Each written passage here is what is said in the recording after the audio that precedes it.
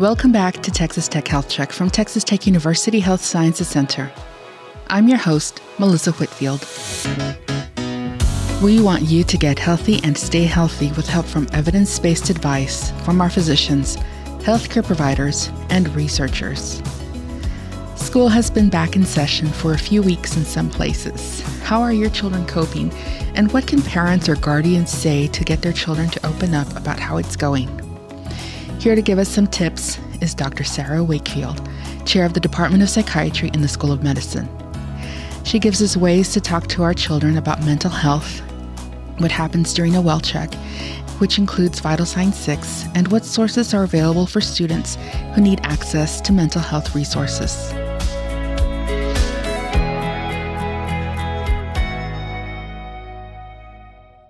Dr. Wakefield, welcome back to our podcast.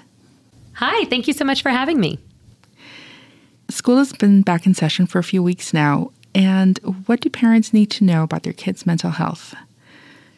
Well, I think first that transitions are always a trigger or can be a trigger for mental health distress. So it's a good idea to check in with your kid. Kind of how are things going? How have you transitioned? How are your classmates? What's your relationship with your teacher? How are you navigating peers in the hallway? What are your new coaches like? So always those transitions can be a trigger for mental health distress. So it's a great time to check in. This few weeks into school, that's a really important thing. And then that their kids won't always tell them, right? Like kids follow the lead of what the conversation is around them. If you're not asking, then they may say, oh, this isn't something that I'm supposed to talk about. Then what can a parent do to help keep a positive mental health outlook for their kids? Well, I think first we need to make sure we're talking about it in a positive way. That mental health is really important. Well-being is really important. And how, what can we do together if they're having struggles? What can we do together? Make it really normalize it. Like, it looks like you're feeling down today. How, what do you think would make you happy? Or what do you think would help you feel better? What kinds of things are you thinking about right now? Just opening that conversation, making sure that is not something we're just shoving under the into the darkness, and really bringing that into the light, saying this is something that is important to me and I want to know about, but also modeling that behavior. Saying, hey, I'm feeling frustrated today. I'm going to take a walk. I'm going to go get in the sunshine. I'm going to take care of myself. This is what I'm going to do to take care of me. I think that modeling is really critically important to showing you can say a lot of things. And I think that's important. If you don't bring it up at all, kids think, oh, this isn't important and I should not talk about it. Bringing it up is important, but modeling it and that well-being and taking care of yourself when you're not feeling great is really important to bringing that message home to kids. What symptoms or things can parents be on the lookout to help their kids if they're struggling? So thinking about what parents need to be on the lookout for, a change. Parents know their kids better than anyone.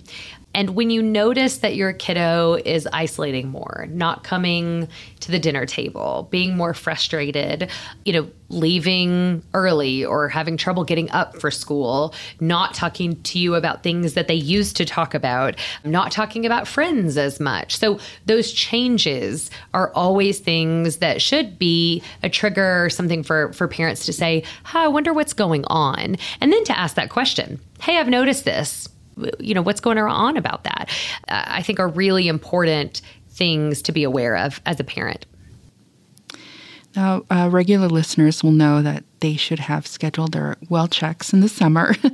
But for parents who haven't scheduled their well check yet for their children, what is included in the well check and what is a Vital Sign 6? So the American Academy of Pediatrics, like many of our primary care societies, now recommends that all children are screened regardless of reporting of symptoms for depression and anxiety. And one of the reasons is that it is so common It is so common, especially the numbers that we've seen post-COVID are that many, I mean, in some clinics, over 50% of our children are screening positive for depression and or anxiety. This is a really, really frequent thing that's happening.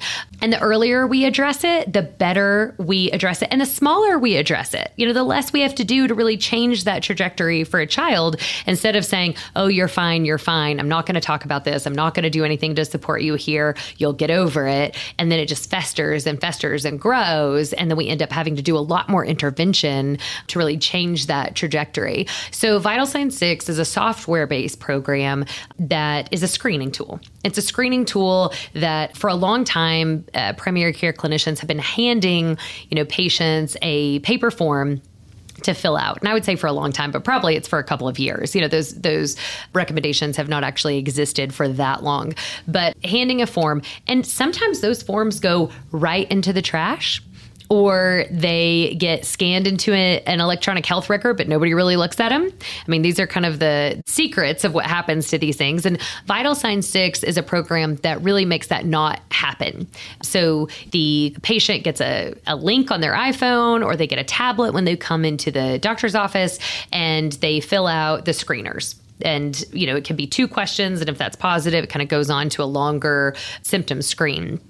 Once that happens, it puts it into the electronic health record where it's easier for that clinician to see, and they can see it over time. They can see, hey, you know what? They were doing really well, and then it looks like we've really had a falling off point where they're having more symptoms. So maybe the symptoms aren't even clinically relevant for a diagnosis of depression quite yet, but we can see a trajectory. We can see a pattern that if we address it now, maybe they will never have a diagnosis of depression. But we can also see if the child has a diagnosis of depression, screens positive, gets some treatment, how they're responding to that treatment, if they're improving over time. So it really makes the screens a more utilitarian tool for the clinician to be able to watch that over time. What we call that is measurement-based care. We do measurement-based care in every form of medicine. It's why we get hemoglobin A1Cs on people who have diabetes. It's why we get height and weight and blood pressure and pulse. That is all measurement-based care. We're going to measure something. We're going to make sure it's okay within a normal parameter. If it's outside of that parameter, we're going to do an intervention and then recheck it. That's measurement-based care. It's not rocket science. And we have not been doing that for mental health care for a very long time. We've been, saying things like, how do you think that worked? How do you feel now? It's like, would you ever ask a diabetic if, someone with diabetes, how do they think that worked? I mean, absolutely. You might ask that question, but to really truly see if it worked, you're going to check their blood sugar. And so I think that's the same concept as what we're doing. And because we don't have a brain scan or a blood test, we're utilizing these objective screeners, these objective kind of symptom-based things to watch it over time. And that's what Vital Signs 6 does, and helps us look for true measures of, do we need to do something? And if we did what we do worked?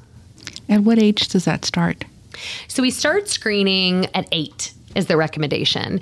And some of the screeners, we've talked about putting even screeners within the framework that go down to younger ages. But I think 8 years of age is a really good age to be able to understand how you're feeling. And, it's the age. I have a new 9-year-old. He was 9 last week, and he can definitely tell me how he's feeling, right? So most 8-year-olds are able to tell you if they're feeling differently, if something's a change from their baseline, and to articulate and communicate that. So we start screening for depression and anxiety at 8 years of age. How do you make mental health a regular part of conversations in your family? Well, I think it goes back to, asking those questions like, how's the adjustment to school gone? My dad has asked me for a long time growing up, like, anybody mean to you today? And so much so that it would be annoying to me, right? But he would say, everyone nice to you today? And I'd be like, not everyone, but then it would facilitate a conversation. And I think that's really important, that you don't have to say, are you depressed? Actually, really don't like that question. Depression is a clinical diagnosis, but are you sad? Something make you sad today? I like conversations at the dinner table. What's your high-low? What happened today what was the best thing that happened today? What was the most frustrating thing that happened to you today? Really facilitates that. Number one, not everything goes perfectly all day long, and we're still okay when that happens. But number two, if there's a pattern, if there's something that you can see over time, it can come out in those conversations. And then I think parents modeling, like we talked about before, modeling those behaviors of, oh, wow, I got really overwhelmed and I got frustrated and I yelled. And that's okay. I'm sorry that I did that. I'm sorry that I got overwhelmed, but it's a signal to myself that I need to take care of myself. So I'm going to go take a walk. Being able to kind of articulate that and verbalize that is great modeling for your kids. What are some misconceptions about children who need access to mental health? I would say all children need access to mental health. Mental health care is the most important thing that we do. And, we don't want to think of mental health care as laying on someone's couch, that we've seen in some cartoon or something like that. I mean, you can go lay on a couch. I would love to lay on a couch and talk to people about how I'm feeling. I think that's great if you need that and if you want that and if you have that time. But mental health care should be almost everything that we're doing all day long. Really, how are we taking care of ourselves? How are we allowing people to treat us? How are we setting boundaries? How are we engaging in things that make us feel good? How are we getting exercise? How are we getting access to sunshine? How are we participating in therapy if that's what we need? How are we participating in skill building and coping and all of those things? So I would say that the misconception about children who need access to mental health care is that it's only some of the children, when it really is all of us. It's how we define mental health care is really the critical thing. What is CATER, and are there any other programs like this around the state? Yeah, great question. So CATER, the acronym stands for Campus Alliance for Telehealth Resources. And that acronym is really encompasses a lot of different things, a lot of different services within one program. But the idea is that we are allying ourselves with different educational campuses, so pre-K through 12th grade in the state of Texas, who in their efforts to support the mental health and well-being and access to mental health care for their students. And so through that program, we can provide assessments of kiddos and families. We can provide direct treatment if they need therapy, brief skill intervention, coping skills, if they need medication management. We can do all of those things. But we also provide robust education in mental health well-being to teachers, administrators, counselors to really facilitate, what does it look like when a kiddo is in mental health distress in school? And what are some school-based interventions that we can do? What are some times that a kid does need to be referred to another program? So CATER is both a direct assessment and services arm and that educational arm to really help facilitate what it is to have mental health and well-being for kiddos who are in school. Yes, there are other programs around the state. In the 86th legislative session, the Texas legislature funded a program called TCHAT, Texas Child Health Access Through Telemedicine. That program was modeled after a couple of different programs or, kind of loosely on several different programs in our state. But one of them was our CATER program. We have been running this CATER program in some iteration since 2013, and it previously was called Twitter, and now it's called CATER. But for obvious reasons, Twitter has different connotations now than it did in 2013. But the TCHAT program is really to try to replicate some sort of school-based mental health access for all schools in the state of Texas. We've interviewed you before, and you've told us that early intervention is really important. Can you please tell us why? Oh, because early intervention means the littlest intervention possible, and it alleviates suffering, right? So the longer you wait, the more you have to do, and because the bigger the mountain is. And the earlier we intervene, first of all, the more we decrease the stigma and say, yeah, you're suffering. We need to address this. You deserve to have us address this. The second thing is that the earlier you intervene, the less symptoms there are to address. And the more that we can incorporate that early and really change that trajectory so much with so much less intervention. And the longer you wait, first of all, the longer people suffer. And why? Why? there's enough to do in life. Like we need to alleviate suffering and do that as a community and really intervene as early as possible.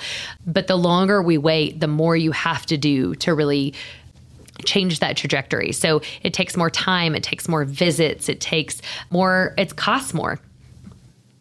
Is there anything else you'd like to add? Just that it's such a privilege to be able to do this work and to work with all of our team here at TTUHSC, with the team at the Texas Child Mental Health Care Consortium and across the state, and all of our educators who are doing such a phenomenal job, often under-resourced, often with so many challenges before them. But we are so privileged to be partners in the mental health care of the children in our state. Well, thank you so much for coming on our podcast. Thank you for having me. Thanks for listening to Texas Tech Health Check. Make sure to subscribe or follow wherever you listen to podcasts. This information is not intended to be a substitute for professional medical advice. Always seek immediate medical advice from your physician or your healthcare provider for questions regarding your health or medical condition. Texas Tech Health Check is brought to you by Texas Tech University Health Sciences Center and produced by Tiara Castillo, Susana Cisneros, Mark Hendricks, and me, Melissa Whitfield.